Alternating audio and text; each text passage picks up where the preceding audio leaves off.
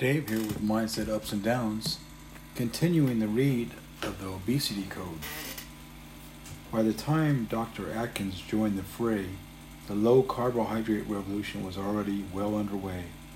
Dr. Atkins argued in his 1972 bestseller that severely restricting carbohydrates would keep insulin levels low, thus reducing hunger and eventually leading to weight loss. It didn't take long for the nutritional authority to respond. In 1973, the American Medical Association's Council on Foods and Nutrition published a blistering attack on Atkins' idea. Most physicians at the time worried that the high-fat content of the diet would lead to heart attacks and strokes. Nonetheless, low-carb proponents continued to preach in 1983. Dr.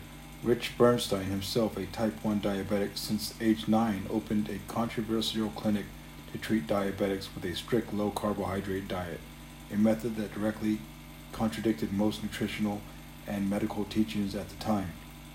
In 1997, Bernstein published Dr. Bernstein's Diabetes Solution.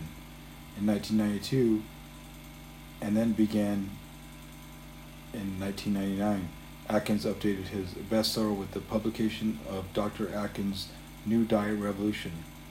Bernstein's and Atkins' books would become monster bestsellers with more than 10 million copies sold.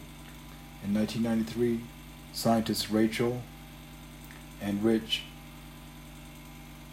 and Heller wrote the Carbohydrate Addict's Diet, which sold more than 6 million copies. The Atkins onslaught had well and truly begun.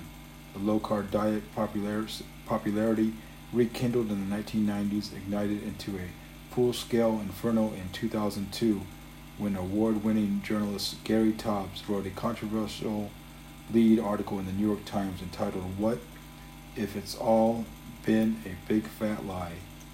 He argued that dietary fat would